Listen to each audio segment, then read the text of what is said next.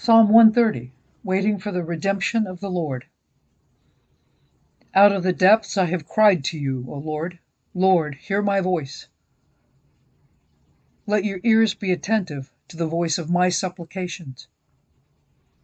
If you, Lord, should mark iniquities, O Lord, who could stand?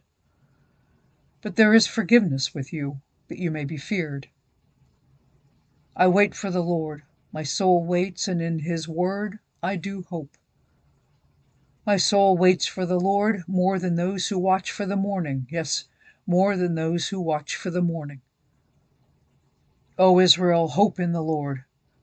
For with the Lord there is mercy, and with him is abundant redemption. And he shall redeem Israel from all his iniquities.